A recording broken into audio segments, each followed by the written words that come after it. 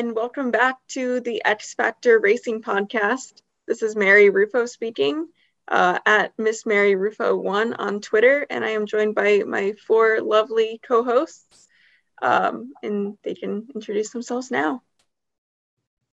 Hi, everybody. I'm Ancora Imparo, the Mad Fat Teacher on Twitter. Glad to be back for our 3rd episode. Thank you, Mary. I'm Sherry Riddock, Sherry at GoPhilly on Twitter. I'm looking forward to having another fun conversation and a lot of laughs with the lovely ladies. I'm Caitlin Free, at Caitlin E. Free on Twitter. Super excited to be back with you ladies. Absolutely love you guys. Excited because we are approaching the Triple Crown. So lots to discuss outside of the Triple Crown, but excited for another episode and happy to be back on. I'm Carson, Rogue Wolf 007 on Twitter. Been a busy week for me as I have personal things going on of exciting nature, but nonetheless, still here to talk about the ponies. We love that. And kind of going right into what Caitlin was saying, we are approaching Triple Crown season, and one of the biggest stories that we've been closely following for the last several months and basically a year now is Bob Baffert.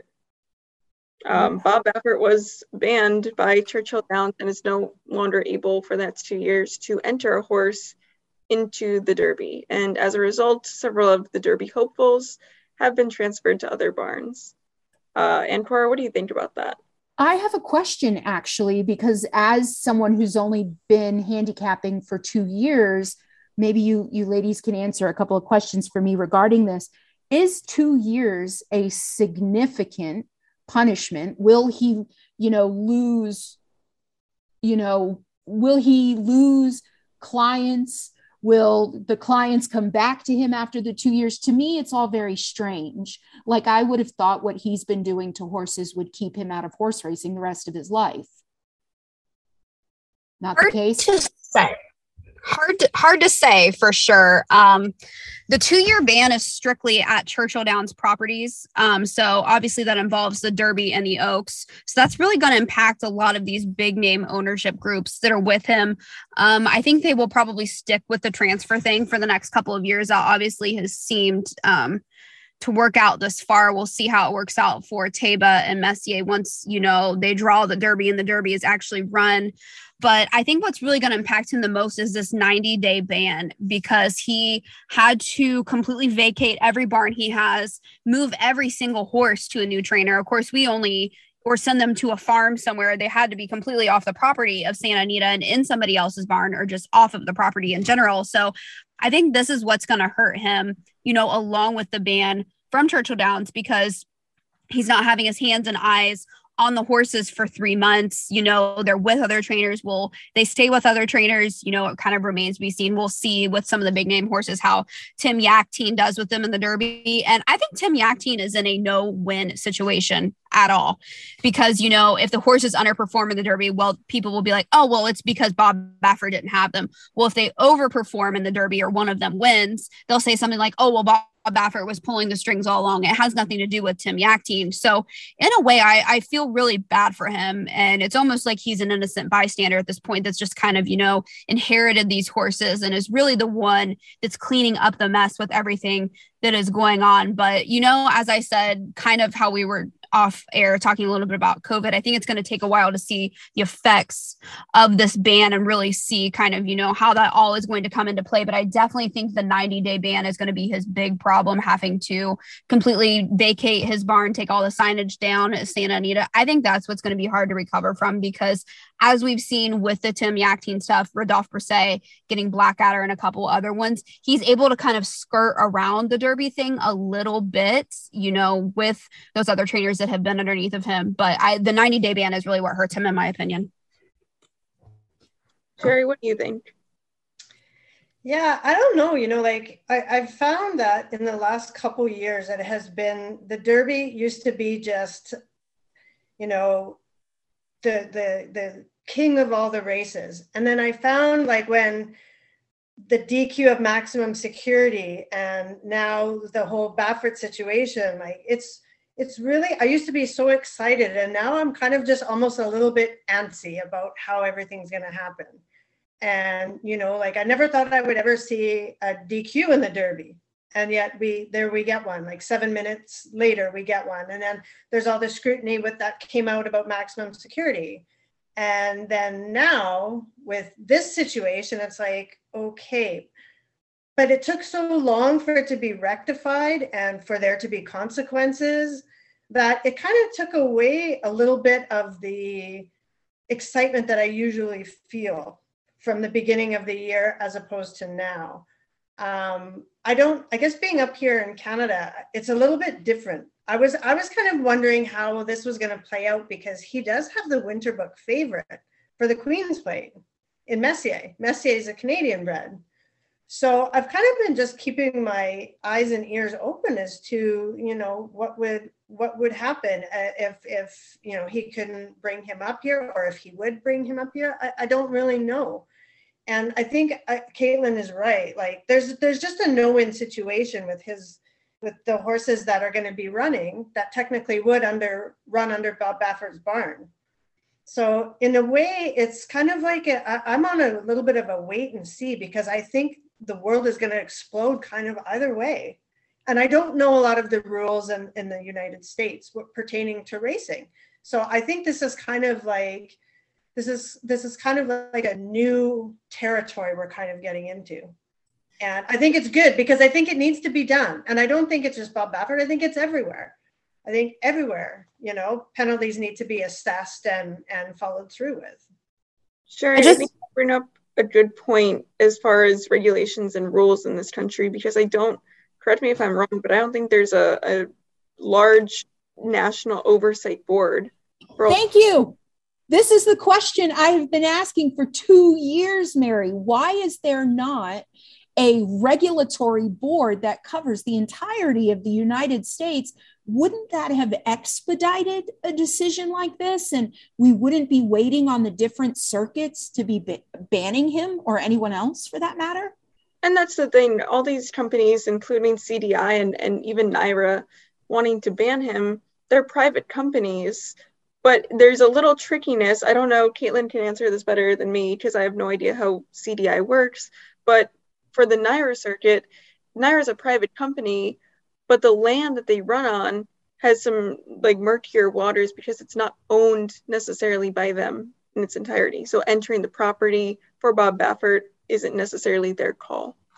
Kind of similar with CDI, but I believe based on the entity that owns Churchill Downs and all of the surrounding properties, that they've, you know, become okay with it and banning him from the property. And I also wanted to add that the 2-year ban he received from Churchill, whatever he receives from NYRA, plus the 90-day ban he received from the KHRC, I know it doesn't seem like a lot, you know, and a lot of people don't think it's a lot because of that's how the rules are written, but they gave him the maximum penalty everywhere they could based off the set rules they have.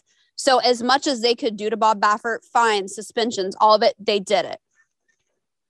So is Bob Baffert being banned because of what he actually has done to the horses, or is he being banned for how he handled what he did to the horses? Because to me, it seemed like after Medina's Spirit, every time the man opened his mouth, he was putting his foot in it. And it almost seemed like if he had been quieter and maybe let his representatives speak a little bit more for him, he could have avoided a couple of these bans. I think a lot of it certainly has to do with that. You know, I think they were just kind of, you know, getting tired of the repetitiveness, you know, the counter lawsuits and stuff like that. But I think what really was the nail in the coffin for him was, you know, not only did he have this overage with Medina Spirit, he has had overages with Gamine, Charlatan. You know, there's kind of like a 3-strike policy with this type of thing. And not only did he have the positive results with Charlatan in Arkansas, Gamine also had one. I think the really big kicker, especially for Churchill, is the year prior in 2020 when everything was crazy. Gamine finished 3rd in the Kentucky Oaks, and she tested positive for the same substance in the Kentucky Oaks. So not only have you had a positive in the Derby, you've had one in the Oaks, and you've had them back to back. So Churchill was just like, okay, you know what? even if it's not masking something and it still is an overage, either way, this is sloppy and we can't have this on our biggest stage, especially when you've hit the board in both races. You won the Derby and you ran third in the Oaks with the morning line favorite. So this is, it's not a win situation for Churchill. They have, yes, Bob Baffert draws horses into the game. A lot of people bet money on his horses, but they have nothing to gain from him being there, especially with all of this cloud that's around him, stuff that has been said. So, I definitely think that they were ready to make that move. And there was never a single doubt in my mind. And I'm not saying this because I work for CD Guy or there's something that you all don't know. After Gamine tested positive and was disqualified from the Kentucky Oaks, even though she was not the winner, she was placed last after being, placed third in the race. As soon as she was disqualified from that, and it was revealed that Medina Spirit was positive for the substance, no matter how he got it into his body or not, there was no doubt in my mind that horse was going to be disqualified. Had to be. If you're going to disqualify her for the same substance, I don't care if he wins or he's 17th, he is disqualified as well. It's very interesting. And the thing that I find difficult though is it took this long. You know what I mean? Like, we're a month out from the Derby and it took that long for him to be disqualified. And I think that's where I kind of where maybe I lose interest or whatever. You know what I mean? And I don't know a lot about the legalities of the US system and everything, obviously. So, it's very different here than it is down there. And so as a bettor, and I'm not going to lie, I had Mandaloun on all my tickets. And yeah, was I mad? Of course I was. But you know what? I know that this is part of the game and I eat it. And that's how it goes. But that being said, it's frustrating going forward because I want to know what's going to happen from the wagering side. So for this year, right? Is he going to be able to run? And I've got to think about his horses. Is he not going to run? And, it changes my mentality. And I think we saw a lot of that on Twitter, as of course, everybody had opinions and everybody does have opinions, and rightfully so. But the length of time it took just really fueled, I think, the fire for so many different things and confusion. And, it really was unfortunate, I think. And I'm hoping that's great that that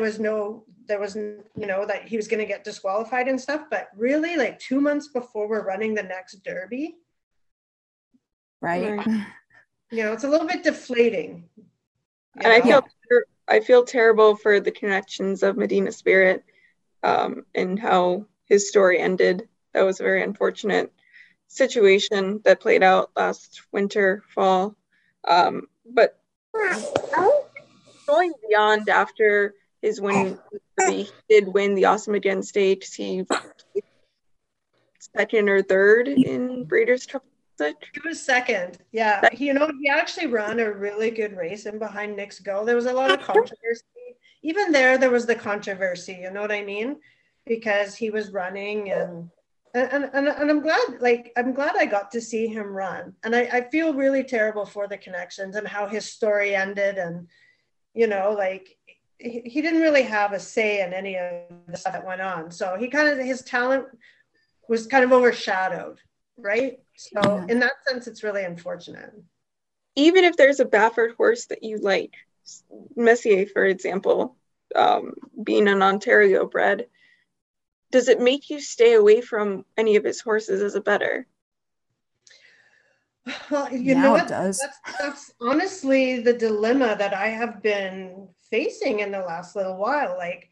I usually pay a lot of attention to the 2-year-old races, and I have my Derby watch list going into January. But because there was just so much uncertainty and so much talk going on, I just kind of blocked everything out. I didn't really allow myself to kind of really immerse myself into it. Besides Echo Zulu, the filly, which I love, it's been really bizarre as a handicapper. And, we usually throw a Derby party. We used to throw a Derby party every year and stuff. And it's just kind of taken the wind out of the sails a little bit because it was an unknown. We didn't know if his horses were going to run. We didn't know if they weren't going to run. So I didn't really want to put the work into it per se until I actually know what I'm looking at. Like now that I know Messier and his other horse are going to be running, well, I have to give them the full look down, just like I would anybody else, but will there be that little thing in the back of my mind? Probably, because it just makes sense. Yeah. Right? How could there not be?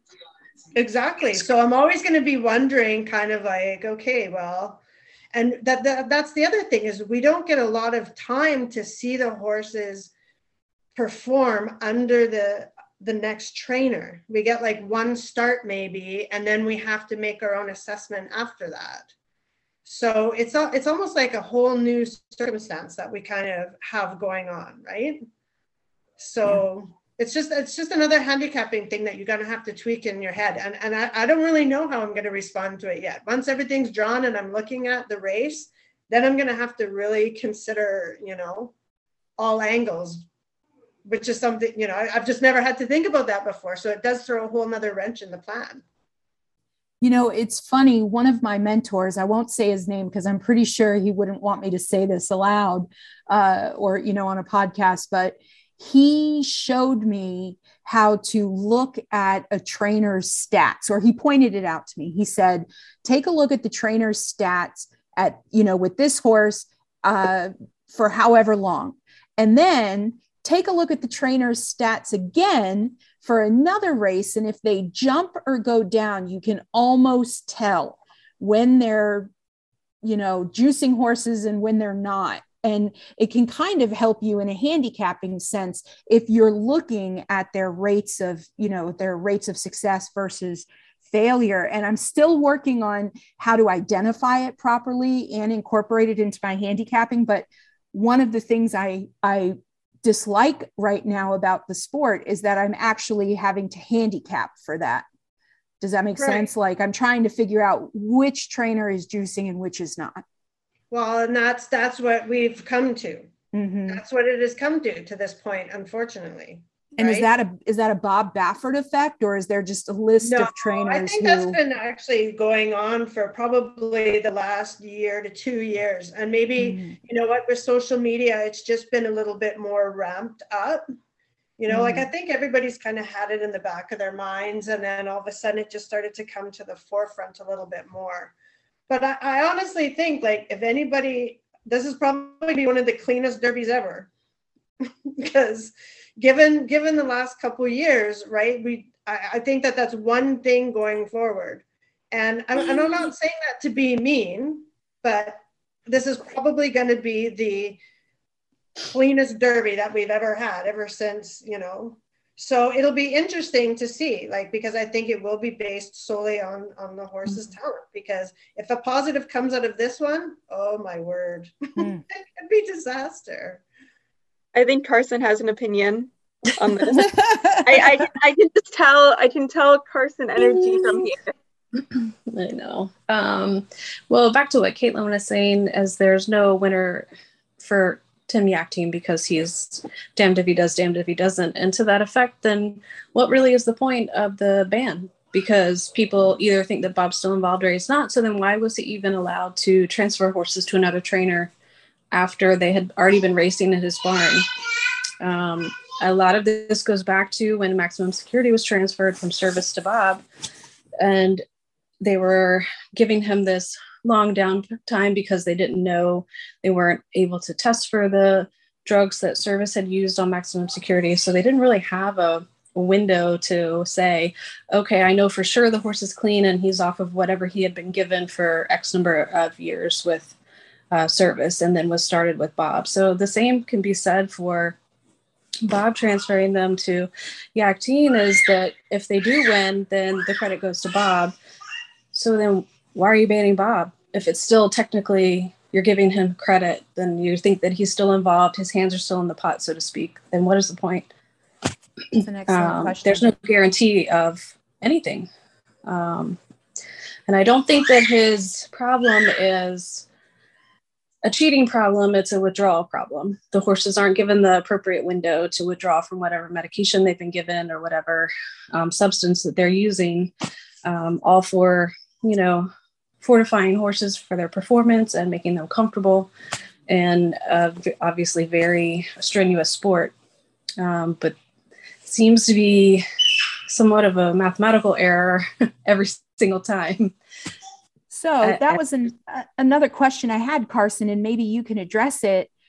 Is Bob Baffert really juicing the horses, or is he pushing the envelope within the, allowable list? A baseball player can be pulled for performance enhancing drugs that aren't on the acceptable list of performing enhancing drugs. Is it the same with horses? Is there a list of things that they can be given and how much they can be given? Yes, but the way that the sport is moving and how we would like to see it go is the way of Australia, overseas in Great Britain, and France even. And then, of course, they have the no drug policy in the Middle East. But the issue isn't really the sensitivity of the tests, because the acceptable value is 0. So yeah, right. Why would you even toe the line? Yeah. And Churchill wants a clean race. They're not allowing anything. The prior acceptable level of the the betamethasone, I believe, was like 0.1% or 0.01%. And now on race day, it is 0 in the state of Kentucky. So wow, that's it. These tests are up to like 300 picograms sensitivity or something. So why even roll the dice on it? I'm not sure.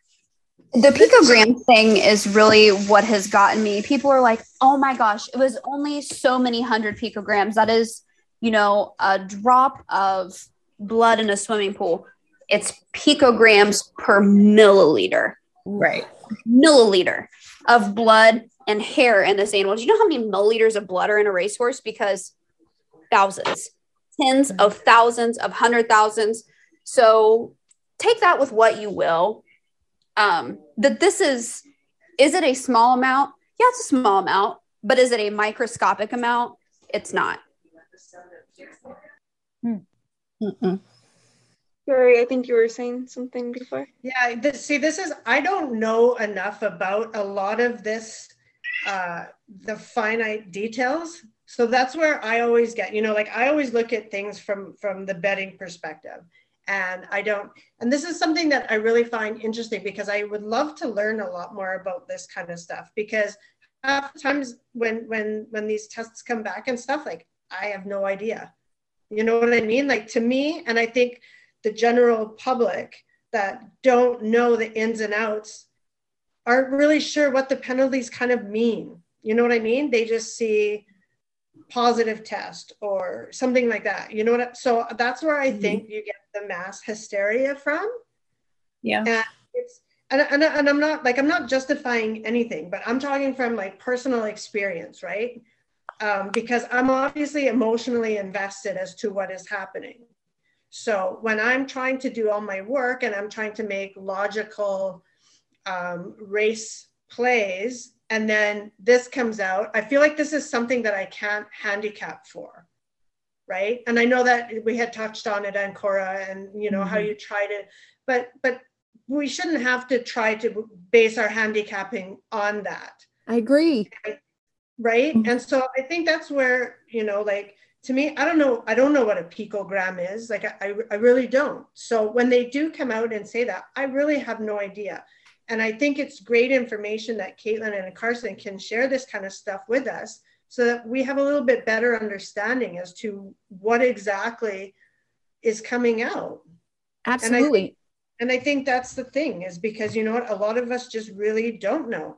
And there are so many different opinions of what everybody thinks, because there's not a uniform system.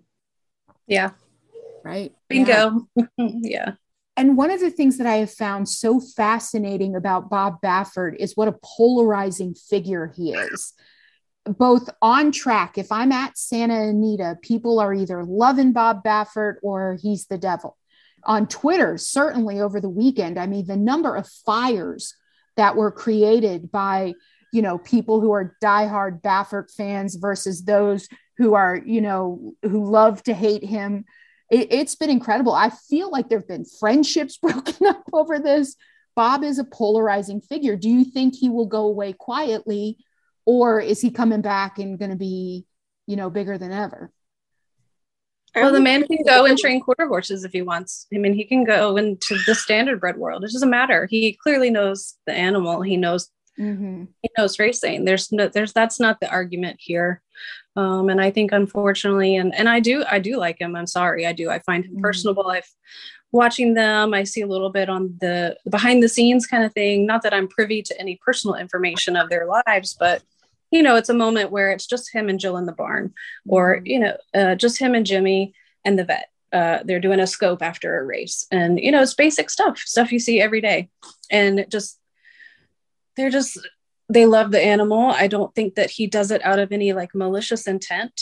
And like I said, it's not we're not talking about some sort of untestable substance that, required the FBI tapping their phone lines like Navarro and Service got into. It's just a withdrawal factor for medications that he used to support the animal. And I don't think it was out of any intent to harm the horse, but rather the opposite. So, he can do whatever he wants. He could go on and be a reporter.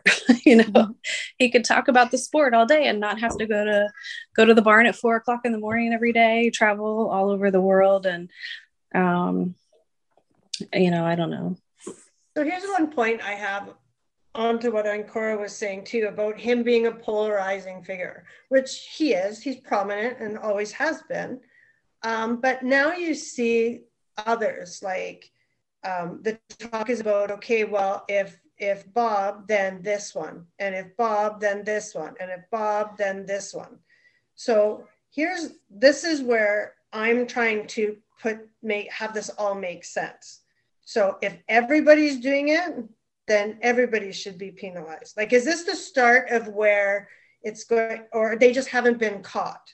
Like, you know what I mean? This is kind of like where I'm at with it. It's like, okay, well, everybody's pointing fingers. Okay, well, if this one's guilty, then this one's guilty, and then this one's guilty. And it really gets overwhelming. And I think it's bringing even more negativity to an already touchy situation. And is that what needs to happen before we like shake the tree and start anew? Like, I kind of wonder if that's just like, if this is the statement, and then now, like, because I don't hear I do hear of some of the other trainers testing positive, and like it's Brad Cox, Steve Asmussen. I've heard every name almost on Twitter in the last couple of weeks. So, is it do we need just a big cleanse and move forward? Or, are we just going to continue to finger point and have nothing be different? But can I ask one thing? And that one thing would be, are these main trainers really doing anything in this realm? Are they doing anything in the juicing realm? Or is it the people around them and they're unaware of what's actually happening in their barns? Because you have trainers, they can't be everywhere at once, but their horses run a lot of different places. Right? How many horses are being trained by Asmussen? And did I pronounce that correctly? Because I felt like I was a little heavy on the ass. But how many horses are being, quote unquote, trained by him? And then tell me how many horses he's actually laid his hands on. You know what I mean? Like, that's an excellent question. I would love to know the answer to it. And I guess this is where like all the controversy comes into play, right? And that's what I mean. Like, I don't really know where we go from here.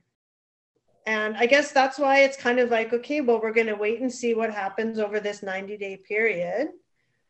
And then, we'll see what's happening with other trainers. And if there's other positives, are they going to have the same fate or consequences? Or, you know what I mean? Like, I don't know if this is the new territory going forward, or if it's, and I think that's just because there isn't a unified board that is making these decisions. It's kind of like, everyone has a different, every state has different rules, so yeah. I'm kind of curious myself as to where we go from here. Now that the penalty is put in play, I want to see if there's other people that are going to get the same penalties elsewhere, or in this, you know what I mean? Like, is this going to be the thing that's going to change everything going forward? Be That's nice. the question, right? Have some things changed. Yeah. I'm wondering, maybe Caitlin can speak more to this, but to me, I'm kind of hopeful in the sense that everything that's happening with Bob right now, his taking this break, this, serving his punishment, whatever, will give other smaller trainers a chance to shine. That's my hope. Is that possible? I'm certainly hoping so, especially, on a stage like this. As I said, Tim Yakteen getting these horses, it's a no-win situation for him, but maybe he will start getting some more horses coming out of this. I think the best horse he's ever had was probably Mucho Unusual. Super good turf mare. He's had a couple other pretty nice horses too that are kind of slipping off the top of my head. She's the most recent, really good one I can think of that he's had. Antonio Sano is bringing simplification. There are certainly some smaller name trainers. Safi Joseph is bringing White Barrio. I believe this is going to be one of his first Kentucky Derbies, if not his first. So I think it's definitely going to be able to shine a light on maybe some other types of trainers. And certainly, as you said, some of the smaller barns as well. Certainly we'll be talking a lot about Brad Cox, Steve Asmussen, Todd Pletcher, because they have a majority of the contenders this year, but there are some that, are for smaller barns that I definitely think had an opportunity to get in because, Baffert seemed like he had a loaded barn in January. Some of those contenders have dropped off, they just have the two right now. I can think of several others. Doppelganger, Blackadder was another one that I mentioned that just missed out, and a couple of other ones that have since, gone by the wayside. So I think all of those horses not being in has had an opportunity for some of the other horses to get in from the smaller barns. But I definitely, I'm hoping not from the Churchill Downs side, because I know it's not that they, don't want us to talk about it. We're free to kind of, express whatever we want. But I know that we're not wanting to make this Derby this year about Bob Baffert and Tim Yakteen. We're hoping to tell some other stories, but I know that's probably NBC's game plan. So I'm hoping next year, when this kind of all blows over a little bit, and this is the second year of the ban, that we'll maybe see that shine a little bit more. And Caitlin, I think you were pretty passionate on Twitter maybe a month or two ago when all of this happened with Baffert and the ruling on this, that people were implying that this was no longer a grade one race because of the absence of one trainer. Can you speak a little bit more about that? To me, that is the most foolish thing I've, ever heard. And anybody that actually thinks that doesn't really think that. You're saying that because you love Bob Baffert. And I'm not going to sit here and say that I don't like Bob Baffert. I love Bob Baffert as a person. He's extremely fun to be around. He's a great interview. Do I know what's going on in his barn, or, if there is sloppiness or if there's something nefarious going on? I can't speak to that because I don't know. And I don't think anybody else knows. Anybody that says they know either way, you don't, because the general public doesn't know. The people behind the scenes don't know. So, I mean, I can't, really speak to that. But the best horses made it into the race because they were transferred in time. So they had every opportunity to go. And what, really made me upset about it was saying, you're excluding horses. CDI is excluding horses from the Derby. They're not excluding horses. Literally, Bob Baffert was banned before any of these horses even debuted. So if you had one iota that this was going to be, a Triple Crown race contender, why not just transfer the horse? It literally has nothing to do with the horse being, banned by Churchill Downs. The horses are not banned. Bob Baffert is banned. It has nothing to do with the horses. It has nothing to do with the owners. All they had to do was do a trainer switch. They ended up doing it in time, but implying that this is no longer a grade one race because Bob Baffert's not allowed. Okay, that doesn't stop the horses from running. So I think they're just saying, that this cannot be grade one level because there was a restriction built into the race. And that's simply not true. There's not a restriction built into the race. Bob Baffert can run at Turfway Park on a Thursday. He's banned from all Churchill Downs properties. It's not just the Derby and the Oaks. There's not a specific condition written saying that he can't run in the Derby and the Oaks. He can't run anywhere that's owned by CDI. The Derby and the Oaks just happen to be included in that. I'm actually excited about the idea of there not being, a grade one stakes winner trainer in that race. I think it makes it a little bit more exciting because now I don't feel like okay, well, I'm obviously going to choose this horse because this trainer is bigger than life itself. And clearly he's going to win. It makes it a little bit more of a skill, and technique race, I think. I don't know. I could be totally wrong. Well, I think too, something that we need to think about is that emotions were very heightened during all of this. Everybody in the world has gone through a lot in the last 2 years. And I think probably a lot of things that maybe normally wouldn't be said were said. And I think there's a lot of people that are walking around tense, I just think there was a lot of tension. And, people sometimes use Twitter as a form of expressing opinions and just saying stuff, but maybe not sometimes thinking about opening a discussion. And I'm not saying that, I agree with what he said, because I really don't. I think that you still have to prove that you have to earn your right to be in the Derby. And the best 20 horses do. But I think that, like with COVID and everything that took place, I think people's emotional levels are just overdrive. And so I'm hoping that now that, the dust has started to settle, and I do think the excuses were not helping the situation. I think, people were just tired of that point. It was like, okay, let's just settle this and move on. And now I agree with you. I think let's just let the dust settle. Let's move forward. And, let's kind of give everybody a little bit of a pass to a certain degree that maybe their emotional senses were overload. And let's all just come back down and just enjoy the Derby. Because at the end of the day, 2 years ago, we had to postpone everything and we didn't know what things were going to be like. This is like a sense of normalcy, and it's a normalcy, but not normalcy. Maybe it's the new normal, like everybody's talking about. Yeah, right? like you having Woodbine open on time and regularly scheduled, I think it is something we should be looking forward to. Yeah, and you know what? There's still our Queen's Plate they've kept in the fall, which it was a positive change. And sometimes, positive changes come out of negative situations. For sure. And I'm trying to just hold on to the hope that, this is for the best. Right or wrong, because everyone's going to have an opinion on it and nobody's going to be 100%. But that doesn't mean I think of anybody less. Everyone's entitled to their own opinion. But let's just focus on the positive, and you know what? Let's cheer the horses that have made it there, and let's enjoy it. Yeah, right? I agree. And in the spirit of kind of moving forward and letting people enjoy, we have Derby coming up. It's coming up very soon. We had something interesting because Classic Causeway was being taken out of the Derby Trail.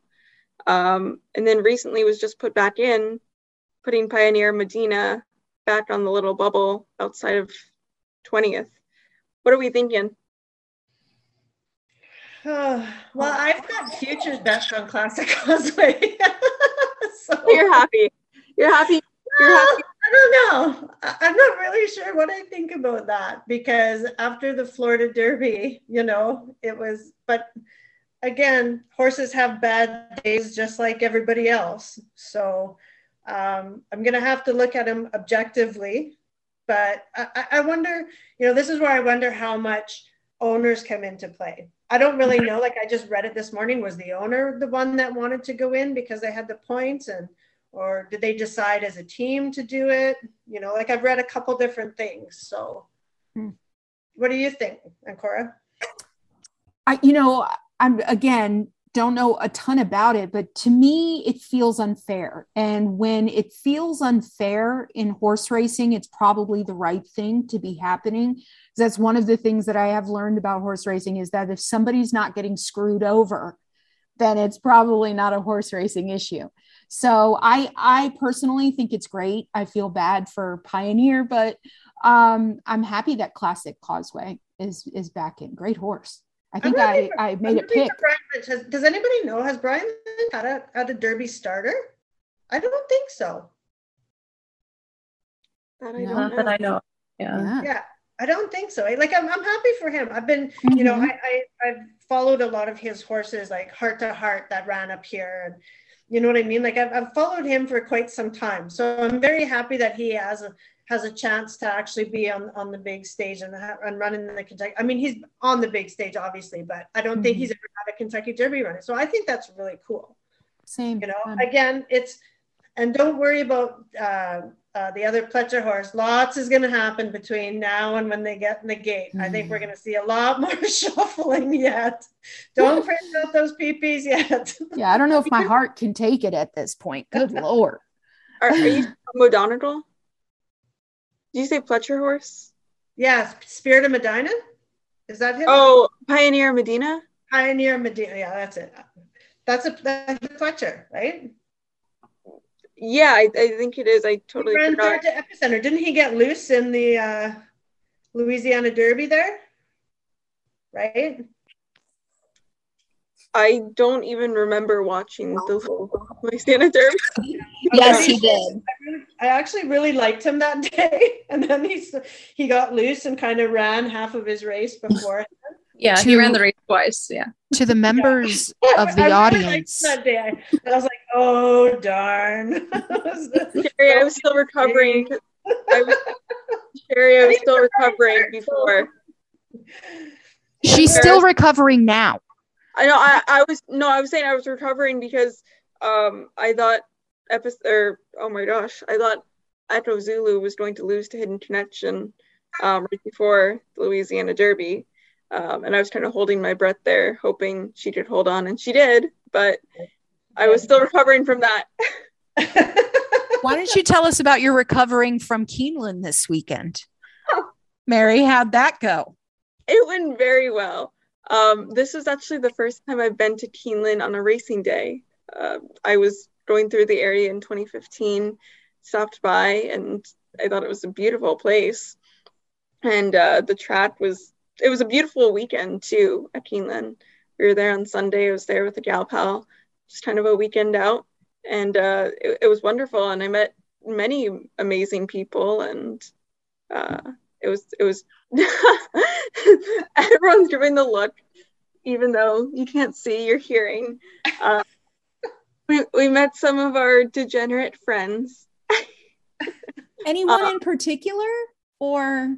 I guess we gotta give a little shout out to Coots.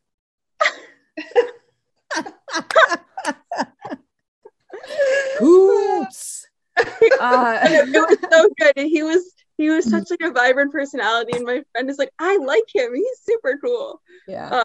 And my friend was amazed because she was telling her dad when we were driving back, she's like, we got the VIP treatment when we were at the horse race, because this was her first ever horse race.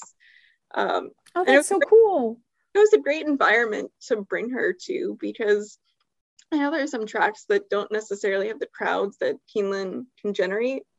And on a beautiful day, there were so many people. Everyone was just happy and vibing and here and there. And, you know, we went into the paddock because they brought us into the paddock, Coots and company and everything. And I was like, did I take your photo, Laura, with, you know, the horses in the back and everything? She's like, no, I'm okay. And I'm like, what's wrong? And she's like, I feel embarrassed to be here. Like, I don't belong. And Coots is like, you're here. You got to own it. You got to own it. So, yeah. So she owned it. She definitely did. Good for her. Do you think she'll come back? Do you think she will get the horse racing bug? I'm hoping. I mean, what more can you do besides put someone within feet of a horse that's about to run a race? Put someone within feet of horse and Coots, apparently. So, yeah. So I'll be encouraging her to visit up in Sarasota, and Sarasota's I love that. Which horse won that race, the 6 or the 9? They ran 1 too. Yeah. Yeah. They came even together. remember. Okay, yeah. I don't even remember what race it is, but I know Coots did have it. Oh, yeah, for sure. He always has it, right? 50-50 lock with Coots. Oh. Yeah. That was one of the things that has startled me about Keeneland, and maybe one of you ladies know this. Are all of these horses running in these Keeneland races just because they're waiting for, you know, the other races on the Derby card and all that stuff? Like, I have felt like Keeneland has had over 150 horses per live racing day card. It's been incredible to see fields that size. Like a field of 16 at Keeneland just feels huge. And mostly because I do most of the work that I do for Trip Note Pros is with Santa Anita, whose fields are considerably smaller. So it's been fascinating to, you know, meet, quote unquote, meet all these new horses and learn about them. But it does feel like a lot. I think a lot of them do prep for Derby Day at Keeneland, right, Caitlin? Okay. Oh, she's on mute. Yeah, I think they do, because it's like we're 2 weeks. Sorry. I think a lot of them do prep at Keeneland, Caitlin, right? Like for the Derby undercard and stuff. Usually, and a lot of Turfway horses go there as well. So like the whole Kentucky, you know, crop is there. Horses come up from the fairgrounds. Some of them come up from Oaklawn. Some of them come up from Gulfstream, like the Asmussen barn, the Pletcher barn, several other big barns move most of their horses up that away. So it's just a combination of a lot of stuff. But most horses do, if you're going to run at Churchill, unless you're coming off a layoff and you're just, you know, kind of working your way back. A lot of them will race at both tracks. Gotcha. That makes sense, because those fields are huge. Is actually a lot of Woodbine horses go to Keeneland in the spring as well. Oh. Because they can run on turf there, right? We can't run here on turf yet. And with that, when our season just opens for 3 weeks, usually 2-3 weeks, we only run 5.5 furlong sprints. We don't run any route races. So a lot of owners and trainers that have had their horses maybe off for the winter or down at Gulfstream getting ready, a lot of them will give them a start. Like Josie Carroll had a couple horses this past weekend. Mighty Heartman, right? Mm-hmm. And Roger Hatfield has had a few. You know, so for them, that's their way of actually getting a race in before they ship them up here. Or they just wait and run there on the turf. They might even go to Churchill and run at Churchill before they come up here, because our turf season starts later. Oh, okay. So that helps. That helps me, because at one point I'm like doing all the editing for Trip Note Pros, and I'm thinking to myself, I am going to have to edit a trip note for a Ford Focus here soon. They've got everything on 4 wheels and 4 legs in these fields. They're beautiful fields, and the horses are amazing. I love pouring through the PPs for these horses. So it's been great. Wonderful. Mary, what are you doing to take care of that hangover you have from the weekend? Oh yeah, this terrible hangover. Actually, I had one of the best bread puddings at Keeneland. However, my friend who loves bread pudding as well. We go out to watch a race after she eats it, and she goes, "Did you taste a lot of bourbon in that?" I'm like, "Yeah." And she's like, "I feel like I'm a little drunk from that. I don't understand. Like it's supposed to like absorb into it." And I'm like, "No, it was like the sauce or whatever that was on it, like a glaze on it. It was very strong with bourbon." But she was like kind of drunk from it. And it was super funny. Mary has sold me on the bread pudding at Keeneland. That will be my first purchase. Wonderful. But there was also some pretty good racing around the country this weekend. And at Oaklawn, we had the Apple Blossom. Oh, that was great. Our champion Latruska coming back. Were you guys liking Latruska in that race? Did you like CC Clairiere, Maracuja? Well, what was that race? What were you thinking? Oh, goodness. Well, I'm a Clairiere fan. Okay. And so is Vic Stauffer. I like Latruska too. I really do. I like Latruska. I beat her with Cece in the Breeders' Cup Distaff last year at Delmar. And so I was kind of like, and that was, I think, the only tough race like where Latruska didn't hit the board. Right? Actually, am I mistaken in that CC beat were they in the sprinter though? Was CC the one that beat, what's her face? Oh my God, what's her name? We just mentioned her. The Baffert, Jameen. Too much bread pudding, Mary? Yeah. was Cece? Cece was in the sprint with Jameen, wasn't she? Oh, could be.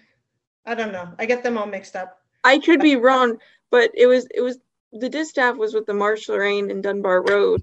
Oh, right. Yeah. I think you had Cece, Bella Sophia, and Jameen, the sprinters. You're right. You're right. Yeah. But for some reason, I thought, like, I really like that race out of Cece, and I think she's going to be a really good. I think she's going to be a force in that division this year. And I don't know, what it is in my brain whenever I see the horses bet like that. Because if I were to single Latruska, she would have came second. So, you know, and it never fails. I talk about this with Carson all the time. Like, it was the same thing with Malathat. I liked Bonnie South, bang, she runs second. You know, and I think I don't know if that's part of like my betting on emotion sometimes too much, my downfall.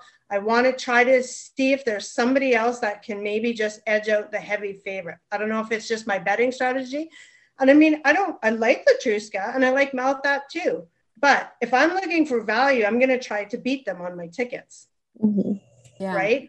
And a lot of them, they're all so talented that it's just going to get who's going to get the right trip on that day. Yeah. Right? I had Cece in that race, the 5 with Latruska as my alternate. And I really wish I had, flipped those picks.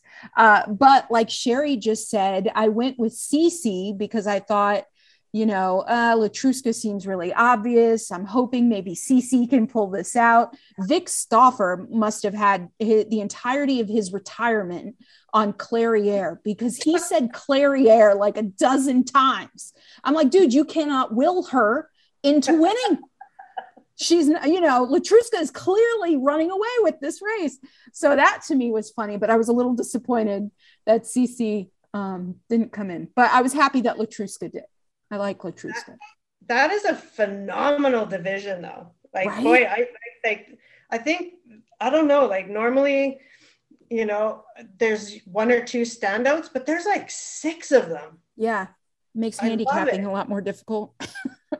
And another standout ran on Friday at Keeneland, and that was Malathat, who was your 2021 Kentucky Oaks winner and 2021 Alabama Stakes winner.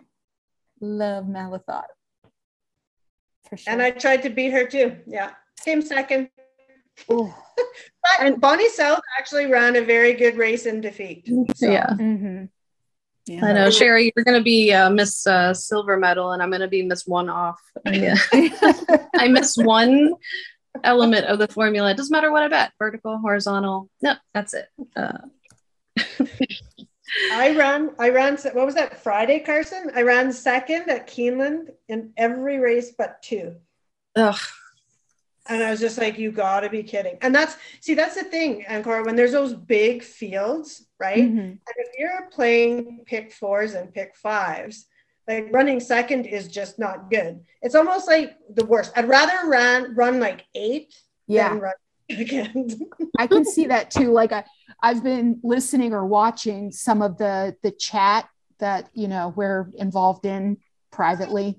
And it's been funny to me to see people say, well, if you're choosing all in a 5-horse field, then are you really sweeping or not sweeping? It's been to sweep or not to sweep in chat for the last couple of days. It's been fascinating to read and learn about. So, Go ahead, Sherry. No, I was just going to say, like it's a constant learning process. Truly. And if the thing is if Carson would change to something else, well, then her pick 4s will end up coming in. Or if she, and if I switch my tickets, if I start playing exactas or instead of daily doubles or something, then the daily doubles will come in. It's patience and trust your process. And I have to tell myself at least 10 times, like every week, patience. Yeah. Patience. And for me, trusting the process is huge. Like I'm constantly second guessing. That's one of my favorite sayings. Trust the process, trust yourself, and just hang in there. Right? Yeah. Yeah. Very true. Well, So I sorry, I didn't mean to talk over you there. I do have a big week coming up on Wednesday. Finally doing our wedding ceremony. We couldn't before. Yay, COVID. But there is an enormous Pick 5 carryover for Parks tomorrow. And there's the Pick 6 at Keeneland, I believe, is also a carryover. I believe so, from the weekend. So if anybody listening would like to message our Twitter account, are we going to be live before? We're going to be published before Wednesday? I think our producer publishes us on Thursdays. Oh, okay. So if you submit picks on Thursday, that doesn't do me any damn good. But maybe build a ticket, help us build a Pick 5 ticket, message our Twitter account at the X Factor on Twitter, and let's hit a nice horizontal. Absolutely. And as we're wrapping up here, we're going to just kind of go through and say what our favorite thing that we saw on Twitter this week was. Corey, you want to kick us off? My favorite thing about Twitter this weekend was Dickie, Firehouse Racing, at Firehouse Racing. Talk about being the kindest yet most passive-aggressive gentleman in horse racing Twitter. His arguments this weekend, just they gave me everything I needed from horse racing after such a terrible loss on Saturday to Gorgo. Yeah, I'm not bitter. I'm totally bitter. But yeah, Dickie, that my Twitter shout out is for you this weekend. You made a lot of things very funny for me. So at Firehouse Racing, if you're not already following him, follow him. He's hilarious and knowledgeable, which helps. Sherry? You know what? I think that my favorite interactions on Twitter this week have been with Carson, actually. She's helped me kind of keep sane this week. It's been, fun to kind of bounce ideas with her and go through our ticket frustrations together. And it's nice when you have somebody that you can, share ideas with. And she's very smart. She comes up with a lot of really good long shots that I've never come into play. So I'm going to give her a big shout out. And her pictures are fabulous too, by the way. So beautiful. It's been great actually interacting with her because we didn't really know each other very well prior. Oh, that's true. Sometimes I wish the pictures that I posted that morning would be the long shots that would hit later that day, and then maybe I might get more traffic.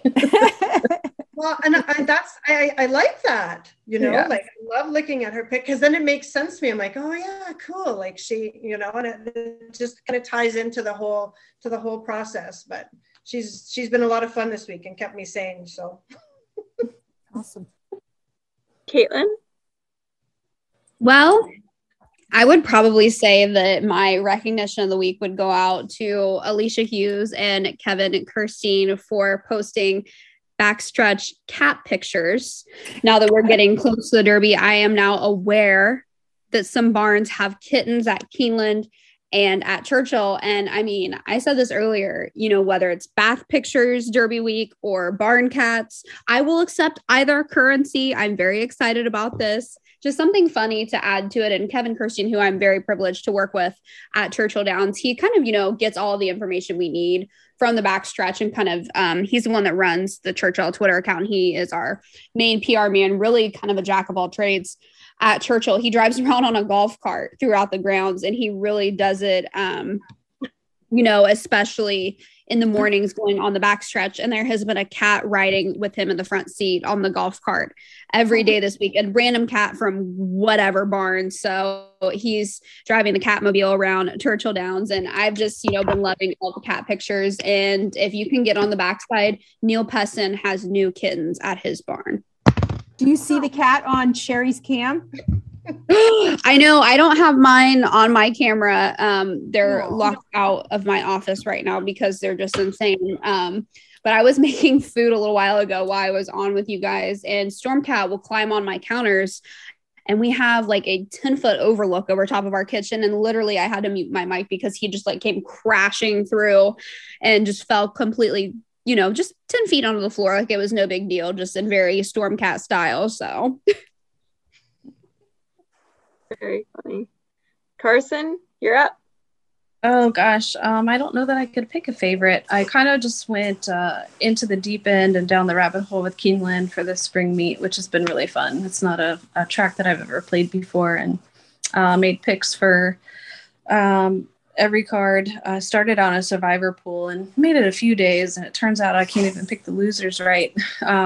But it's been pretty fun to go back through and look at the pedigrees of the long shots. And like Sherry said, that's really where I like to find somebody just having a really good day. And they may be like 21-1 or 13-1. And then just digging in their past to see like if there's any common denominator between where they ran before, if their trainer, if it's just the jockey having a really great month.